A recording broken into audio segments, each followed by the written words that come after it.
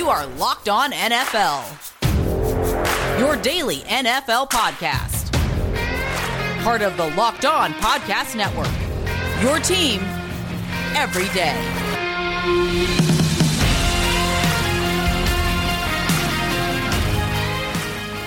Hello, NFL fans, and welcome back to the Locked On NFL podcast. It's Thursday, which means we're back to our off-season Outlook series. I'm Jake Lisco, along with Ryan Tracy here to take you through it. Ryan, how's it going today? It's going. I'm pretty pumped at the way that this interesting year has begun. There's a lot of veterans that are getting released.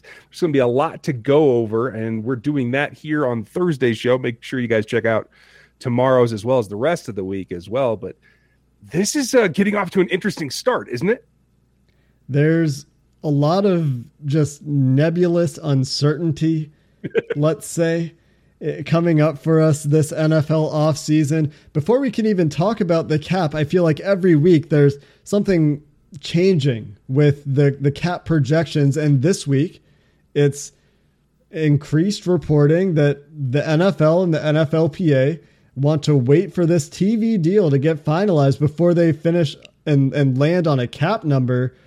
That 180 million, 185, I think teams have an idea. They have a ballpark. They probably have a plan A and a plan B, but we don't know which plan those teams are going to have to follow yet. No, we don't. We don't have any clue. And I think that's honestly, you're right, why they're waiting. And when I talk to people around the league, you know, there's the agent perspective, which I get quite a bit of. And there's a lot of optimism there because there's a lot of theorizing about what that TV deal could do in terms of upfront money to try and offset what some of the setbacks are going to be. There's a lot of different opinions on, could it really fall that far? Could it actually be higher than the 185 even that some people are hoping for? And I guess the structure of that deal is the biggest question mark, whether the league wants to try and push for that with its partners is really the question that I don't think you can get away from. And that's why the wait and see is probably the best way to approach it all. I see it from both perspectives, right? The players certainly aren't going to agree to a low number unless they absolutely have to, because the CBA does bind them to some degree. They are restricted by the amount of revenue that the league has coming in.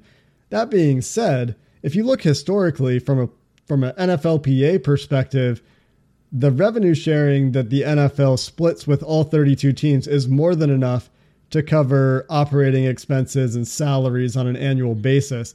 So teams are still going to be cash flush, but the way we see them spend this season, if you have less money, generally speaking, you spend less money.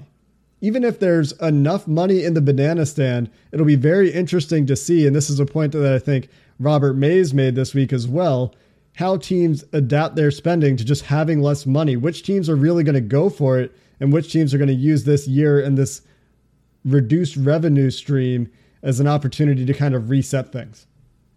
Well, and it does provide that opportunity, right? A guy that maybe you were going to try to ride out the last 2 years of a contract, or maybe somebody that, you know, you oversigned at the time knowing that there was going to be an out at some point. You're going to take advantage of that so that you can remove that stress on your bottom line. And I think the interesting part is going to be that there's going to be, I think, more players that are able to be released and still be amicable to coming back on a new deal that is less prohibitive in terms of the structure and what it does for your bottom line numbers. We're going to see a lot of cash front-loaded deals that are cap back-loaded. That'll be a really interesting juxtaposition, because in order to prorate those cap hits and get them later into contracts so that you can push those cap hits out for all these teams that we've talked about the last couple of weeks that are deep in the red or have $5 million of cap space, that requires you to front-load the cash. So there's this interesting, you have to pay a lot of the money up front when you might not have a lot of money liquid. You might not have a lot of cash on hand, but if they want to get those deals done and they want to bring those players in and try to keep pushing, try to keep a competitive team on the field, they need to pony up the money to offset that cap hit. It's an incredible exercise, and I think every team goes about it a little bit differently. Some have dedicated cap experts that are really responsible for that. Some GMs just kind of fly around and do what they want to do. I think everybody's got their own process, but I think everybody is going to be using 10 fingers and 10 toes to plug all the holes that they have in their boat. And not only are the NFL teams going to be breaking out their abacusi, I'm not sure. They're also getting a late start on a lot of these negotiations, at least according to what one agent told Michael Lombardo over at Fansided. Without the combine this year, where a lot of, I'll call it back channel dealing, pre-tampering window dealing is happening, according to this agent. He said they'd usually be knee-deep in negotiations by now, but this time they're only setting up future meetings for their big-name clients, and I think that's going to be another interesting trend to watch in free agency, right? You're going to see these big dollar guys. I think they're still going to get paid, and I think they're still going to work it out for the Trent Williamses of the world. But when you get to the tier 2, tier 3, wave 4 of free agency, those guys, I think, are in no man's land more than a typical NFL year.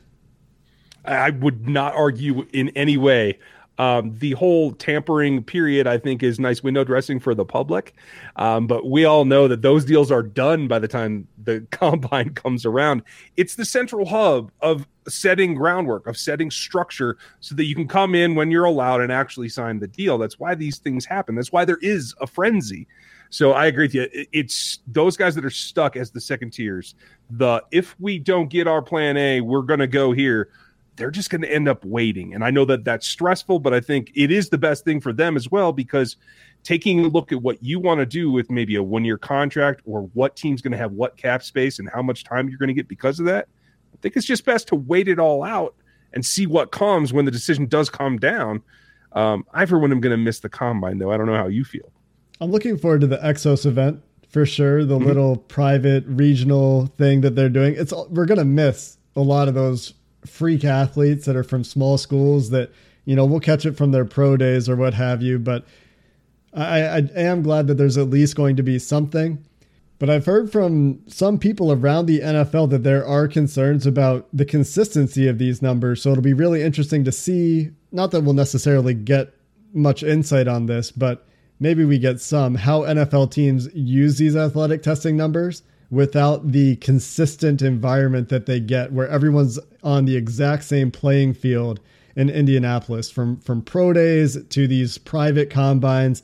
It'll be a little bit different this year. I'm expecting a lot of guys. I'm expecting the averages to be better than normal in these environments without the 32 interviews every night. So it'll be fun to watch how the pre-draft process goes. We have plenty of time to get there. Before we get there, we still got to go through a free agency and salary cap preview for 2 more sets of divisions. And coming up next, we're going west. While we talk about the NFL's Western divisions today, many of our listeners, we know you live in the heartland of the United States and you're dealing with a lot of snow on the ground. It's just how winter goes. And in some places, it's not how winter usually goes.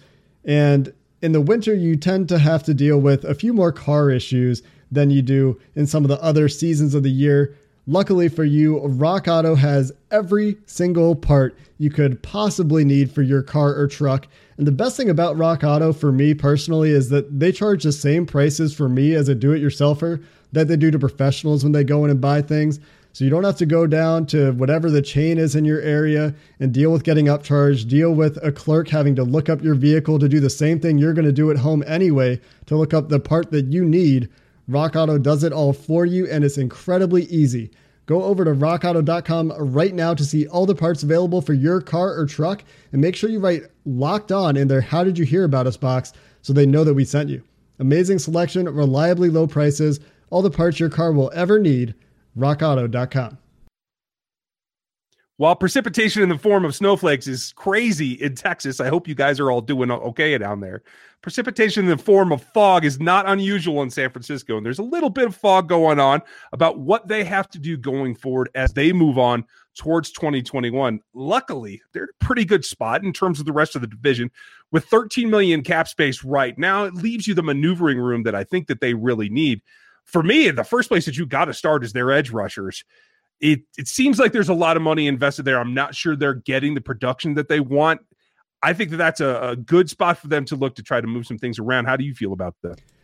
It's interesting that you start with the edge rushers. Certainly, compared to the rest of the NFL, a place where they're spending a ton of money. We've got them at about $44.5 million in cap commitments in 2021 compared to a league average of $19 million.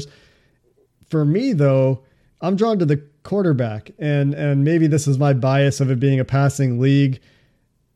Jimmy G is not it.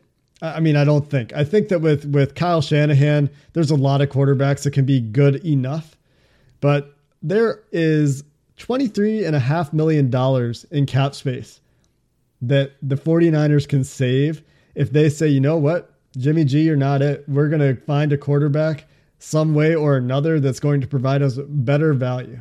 And I don't know where San Francisco is on this. This is pure speculation. But when I look at that cap number and I think about the quarterbacks that you should pay in the NFL, you should commit to in the NFL, I'm not sure Jimmy G is quite on that list for me. I'm not sure he's on that list for me either. So there are definitely some people that they could be trying to work into the trade situations. We've talked about them all week on this show. Everybody has. We talked about a couple last week as well. It's funny because I drift towards the defense to begin with. That's just my natural inkling. And I would make the argument that especially Dee Ford is a guy that is in the same situation on the defensive side of the ball in having that cap space that's available for what production I think is falling down, that you can go out and either get younger in the draft or get a second tier replacement player that actually get on the field. So the nice thing about that is between, what is that, 38 million we're talking about them being able to create in space in the blink of an eye. When you're talking about the quarterback, that certainly clears some things up. It also allows you to shift what you're doing. And I know that there are some other free agents that they're going to need to deal with, whether it's a tackle in Williams. It's hard for me to imagine this offense without Kyle Juszczyk. I mean, is that a signature piece for Shanahan? I was putting together this list of the big San Francisco free agents. I'm like, yeah, alphabet soup. That's got to be one of them. He does a lot for that team just in terms of blocking and as a receiver for a fullback. If you were going to have a fullback on your team, it's kind of what you want. Which you should. Everyone should. You should want a fullback on your team, according to Ryan Tracy, guys. It is a theme for me. If you haven't heard my other show, it's a recurring theme. I find a way to squeak that in every chance I get. I got a lot of love in my heart for Lorenzo Neal from my childhood football days, but my personal understanding of football has come to the point where that's a roster spot, man. That's an active roster spot you're using on a fullback at that point for like 8 plays a game, unless you're Kyle Juszczyk, who they get a lot out of for a fullback. Absolutely, and that's a very good point. It's not last century's fullback anymore. But it is something that I am waiting for the pendulum to swing back on as we see teams start to play deeper coverages and start to try to defend that pass-happy league. There is room for them, whether it's, running more out of an H-back. We're not talking about, deep I-back sets or things like that. But it is a secondary position that I think you can actually get some new tweaks into some new offenses. But tweaking is exactly what a number of teams have to do, and the Seahawks are not out of that running. And a lot has been going on with the quarterback, which is a surprise to me, but it is a position on that roster that is eating up a ton of that cap space. I don't see anything changing in that situation. Do you? Absolutely not. I think if you're the Seattle Seahawks, you're looking at one of the best 5 quarterbacks in the NFL. It's a very different situation than we just talked about in San Francisco, where they need to figure out what direction they want to go at quarterback. They maybe need to rebuild a secondary. At least they have a coaching staff you can trust in San Francisco, right? Meanwhile, Russell Wilson doesn't trust his coaches. And so there's a relationship to repair there, but they're very tight to the cap, about $5 million, still a very good team, a really solid core. Most of that built around Russell Wilson on the offensive side of the ball now, not like their Super Bowl winning iterants, which were defense heavy, obviously also with Russell Wilson. But at this point, if you're the Seahawks, I am looking to try to shore up that defense, find a pass rush.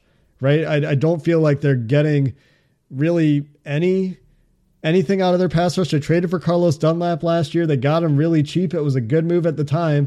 But now that we're in the offseason, I look at that deal and they can get out of that without a dead cap hit because he's acquired by a trade. So they can save $14 million if they think they can take that money and get better pass rush with $14 million. And hey, Carlos Dunlap was a really good player for a really long time in Cincinnati.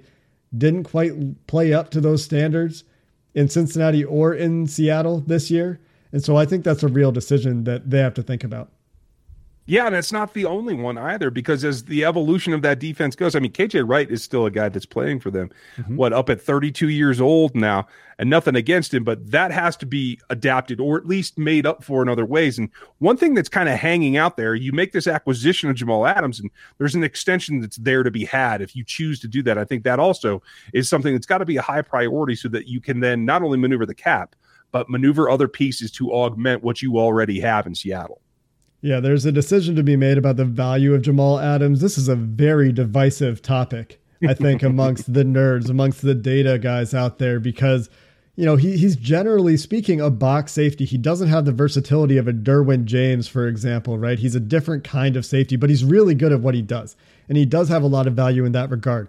That being said, if they do choose to extend him, he's a younger player, and they can save in the 2021 cap by extending him, as you point out. And with only having $5 million in cap space and really needing to put together a secondary with Quentin Dunbar, Shaq Griffin, both free agents, and KJ Wright does a lot for them in coverage. You also have Chris Carson. They have to decide if they're going to go in on a running back again. There's some decisions to be made, and they need more money to do so. Not a whole lot of options, though, to create that space in Seattle. But at least they have some. When you look at the Rams, by comparison, to move on to our next team in the NFC West, their only options to get back to zero, they're currently negative $22 million against the cap. I think that's roughly what the number is after the Matt Stafford trade, taking the Goff dead money and the Stafford and mixing it all into the pot. I think that's roughly what it is right now. They can restructure some contracts to free up some money. They can move on from Rob Havestein if they want to, if they think they're ready. Joe Noteboom stepped in for Andrew Whitworth last year. Whitworth, the ageless wonder of Los Angeles at this point, still going strong at tackle. So if they think that Noteboom's ready to step in, well, he can go play right tackle for you. And then they can save $6.5 million there. But they still have some work to do, right? You've still got a very good performance on the offensive side of the ball last year. You still have Aaron Donald. There's a good core there, but you're losing one of your best defensive players, because I have a really hard time seeing them fitting John Johnson, one of the best safeties in the NFL, back into their cap in 2021. Some work to do to help Aaron Donald, to help Sean McVay, to help Matt Stafford if they want to get back to the level they were a few years ago. And if I'm right now, and if all of you, Matt Stafford's family, wherever you are, don't panic, because I know that hurt when we're talking about coming to Los Angeles and then ripping up the offensive line. It's going to be difficult, but I think all those moves in general have to float back towards giving Matt Stafford what he hasn't had in his career, a stable offensive line that he can throw from. And I think he does have the upside to help that come through. Upside is a big question, not only with that particular situation, but what has to go on in Arizona as well. They have to take the next step forward and give the young quarterback more help, give him a little bit more on defense as well. We've seen some ups and downs on that side of the ball, but there are a lot of players there. One in particular that stands out to me, the Pat Peterson decision, I think, is kind of making itself at this point in his career. But Hassan Reddick, an explosion this year that actually was production from him. It's difficult to see them being able to fork out the money to bring him back. But then again, it is a guy who has been floating back and forth between positions. Do you think that he lands back in Arizona? That's a really interesting question. I think it's a guy they have to look at, because if he's gone, I think they would kind of need to put together a plan on the defensive line where one of their moves they can look at if they decide they want to save some money is, you look at the Chandler Jones contract and you decide, am I getting $15.5 million of cap value out of him on the defensive line in terms of pass rush? And if I'm getting that out of Hassan Reddick, who finished the season incredibly strong and certainly made himself some money, maybe I can save a little money, try to bring Reddick back, try to move on from Chandler Jones, and then use that money elsewhere, because you talk about building around a young quarterback. You have this rookie deal, right? You got to get some help for DeAndre Hopkins. Christian Kirk, fine, wide receiver 3. Larry Fitzgerald, I assume, is not going to be back in Arizona, but I guess if he's not retiring, he did want to go wire to wire with one team. We'll see what happens there. Can you go get a dynamic tight end to help the young quarterback, the young Kyler Murray out? I don't know. I think that they do need to allocate some funds to some weapons on this team. They did a great job getting Nuke to start it, but he needs some help. Well, and the question is there's one dynamic tight end in this draft that I'm aware of. We'll see if there's a second one. But I think the wide receiver class is just as deep as it was last season, and augmenting Nuke has got to be their focus there. But that's not just the case in Arizona. It's also the case with a number of teams in the AFC West. We're going to talk about them next. BetOnline is the fastest and easiest way to bet on all your sports action. Football might be over, but the NBA, college basketball, and NHL are going to be back in full swing, and BetOnline even covers award shows, reality TV, all kinds of stuff. Real-time updated odds and props on almost anything you can imagine. BetOnline has you covered for all the news, scores, and odds. It's the best way to place your bets, and it's free to sign up. Head over to the website to sign up today and receive your 50% welcome bonus on your first deposit. The promo code's locked on for BetOnline, your online sportsbook experts. We're still on the West Coast, Ryan, but the AFC West isn't actually all West Coast teams. I'm not sure how the Chiefs snuck into this division. We'll talk about the Chiefs in just a minute, but we're going to start with the Denver Broncos, who actually, as I was looking at this, I really like the Broncos roster more than a lot of the teams we've talked about. And the reason that I'm not so high on their future is they don't have a quarterback, and they might have kind of got themselves into QB purgatory a little bit. They do have some significant free agents this offseason. Justin Simmons, who has meshed perfectly with Vic Fangio's defense in Denver, the most notable. Shelby Harris just had a career year for them on the interior of that defensive line. Those are a couple guys that Justin Simmons in particular, they will want to bring back. They do have the money to do so, though, with $32 million of cap room. They just need to figure out quarterback. They do, and they've announced themselves as one of the teams interested in Deshaun Watson, which signals that maybe they have reached the end of their rope with Drew Lock, who I think still has potential. But clearly, the staff that Fangio has put together, with Shermer running the show, I'm not sure if it's a developmental quarterback friendly area. So maybe going at that veteran is the way that they have to go. And that $32 million is going to come in handy because they've already let go of AJ Bowie. Looks like Kareem Jackson is likely casualty as well. Then you have the question of Von Miller, who's also over 32, going to be 33 by this season. There are a lot of holes to fill, but for me, you mentioned it, the linchpin is Justin Simmons. That keeps the defensive side so that whatever quarterback does play for you can get some momentum down the field without feeling like he has to put up 35 points every game. There's a lot to like in terms of the wide receivers they just brought in with Jerry Jeudy. They've got young Noah Fant at tight end. They've got a solid offensive line. After Garrett Bowles finally took that step and looks the part of a franchise tackle at this point for them, you're right. They have some decisions to make on defense with some of those veterans. Jarrell Casey hasn't played a ton for them. He's been dealing with injuries. $12 million they could save if they decide he's not part of their future plans. Von Miller also dealt with injuries, has been the face of that defense for his entire tenure in Denver, it feels like. But if they're done with him, and I think there's a chance that they might look to move on, massive cap savings there that they could rededicate elsewhere on this roster. So a really promising core to build from in Denver. And I think they have that in common with the Los Angeles Chargers. It's just the biggest question for the Chargers, well, this is going to be a cheap shot, I think, is can they get fans into the stadium when the COVID restrictions are lifted? But besides that, I'm sorry, Chargers fans, that was probably a little bit mean. It's offensive line, offensive line, offensive line.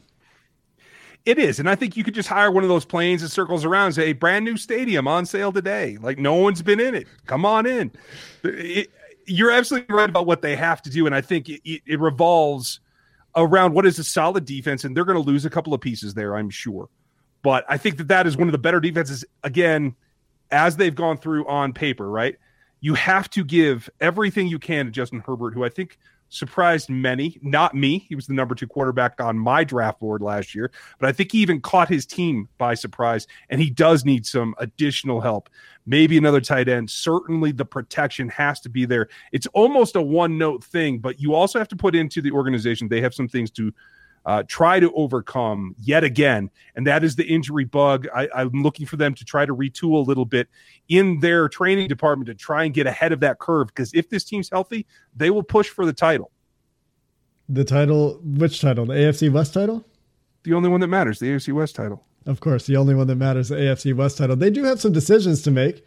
Are they going to choose to extend Mike Williams? That'll free up some cap space. He was pretty good with Justin Herbert, downfield weapon when he was on the field. They have to decide if they're going to try to bring back Hunter Henry. They have to decide if they want to give Melvin Ingram another contract. I have a hard time seeing that last one, actually. Yeah. But I think that if they dedicate resources to this offensive line, Justin Herbert was great under pressure in 2020. PFF loves to talk about how unstable that is. When they say, we still think Joe Burrow is going to be the best quarterback out of this draft class, they say that and fans lose their minds because Justin Herbert just won Rookie of the Year and just did all these really impressive things. And they say it's always because Herbert wasn't very good when he was clean. He was really good under pressure. You can't rely on that year after year. So you fix the offensive line, you make his life easier. You look for that to stabilize and crystallize as the game slows down for him as he ages up in the NFL. A team that doesn't have to worry about their quarterback at all, though, does have to worry about the cap, unlike the Chargers, at least not to the degree the Chargers are in cap luxury by comparison, as the Kansas City Chiefs coming off a tough Super Bowl. They've got the quarterback. They do have some things that I think they probably want to improve. But to me, this is how do we get back to good territory with regards to the salary cap, and where can we identify some inefficiencies that we can get some ring chasers maybe with something left in the tank to come and help this team. Yeah, the cap is a struggle. There's a number of things that they can do, and the way that they structure contracts allows them to move some money around. So there are at least 2 extensions for Hill and Tyrann Mathieu that are out there in the taking. There's a number of restructures with Mahomes himself, with Chris Jones, with Frank Clark, that particularly if you're trying to add a ring chaser, I like the way that you put that on the defensive side, where you might be able to get some squeeze there. I think there's room to maneuver. They'll get under the cap. It's whether those additions are going to come there. It is about the youth on the offensive line, and luckily, I think they're going to go really young across the board, and that's going to help them with their cap number as well. They had the longest way to go here in this division, but the Raiders are right behind them, and they've got some money tied up in Carr that I know that the quarterback is always at the forefront of everybody's mind. I just have trouble seeing them actually pulling the trigger and moving on from him. I mean, if they get a Deshaun Watson, sure, but I think that's the only quarterback that's available that we know of right now that you're moving on from Derek Carr for. I don't think that you're giving up on Carr for Wentz. Carr was pretty good last year. I mean, he's a bit of a punching bag, honestly, for how he's played. He hasn't really earned, in my eyes, quite the level of criticism that he takes, but to me, this is a team that John Gruden has figured out how to get the offense working. At least I think it's working well enough. They're getting production out of guys like Nelson Aguilar, who had a bit of a renaissance season in Las Vegas, not Oakland. I'm gonna get that right one day. It's gonna ingrain itself in my mind. And he was a really good vertical threat for the Raiders. I don't think he'll be back for Las Vegas, but I think the priority there has got to be they fielded maybe the worst defense in the NFL last year. I mean, arguably. And they've got holes all over the place over there. They've got a new defensive coordinator and Gus Bradley keeping it in the division. And I imagine that he's going to want to overhaul things, but they've got to get back to zero on the cap. They're $19 million over the cap right now. This is a challenge all the way around because I think when you look at what they've spent in draft capital in the edge rushers, in Abrams, it's a challenge for Gus to kind of mold everybody to a new system. I'm not sure how that's going to go. That's one of the things I'll be watching the most, but I think this offseason comes down for this organization to Mike Mayock and John Gruden working together. A lot of admissions that maybe they're not on the same page or haven't been in the past. And this is your opportunity, not only because you have to make decisions to get under the cap, but you can retool on the offensive side if you feel you need to, and all the way around. This, I think, is a strategically important year for this organization between the two of those guys at the head of the class in Mayock and Gruden. If they can't put it together, this is going to be another start hot and fall apart kind of season for them. Yeah, I think that you're probably onto something there. This is a team in a very competitive division now that Justin Herbert has arrived sooner than scheduled. You've got a really solid roster, as we talked about out in Denver, where if they do get in on Deshaun Watson, man, can you imagine this division with those quarterbacks? I mean, Derek Carr would suddenly be by far the worst quarterback if Justin Herbert maintains his trajectory with Patrick Mahomes and Deshaun Watson. I mean, you're talking about some real fireworks there. And the youth, that's the thing. It'll be the second youngest division as a par for what the quarterbacks are. And I think while as much as that might be fun to watch, I'm not sure if they can pull it off. There's a lot into this Deshaun Watson thing. I'm not sure that he moves. We'll probably have to talk about that next week, though. Deshaun Watson watch. We're just waiting for something to happen. I mean, Deshaun Watson, Carson Wentz, some of these dominoes, they're going to fall at some point. But when will that point be? As soon as we have news to tell you, make sure you tune into the Locked On NFL podcast, where our weekly array of hosts will keep you up to date. Tomorrow, it's Chris and Q. Ryan and I will be back next Thursday to get into the Eastern divisions and continue our off-season series on roster building as these teams get ready to go through it themselves. We'll talk to you next Thursday, and until then, have a good one.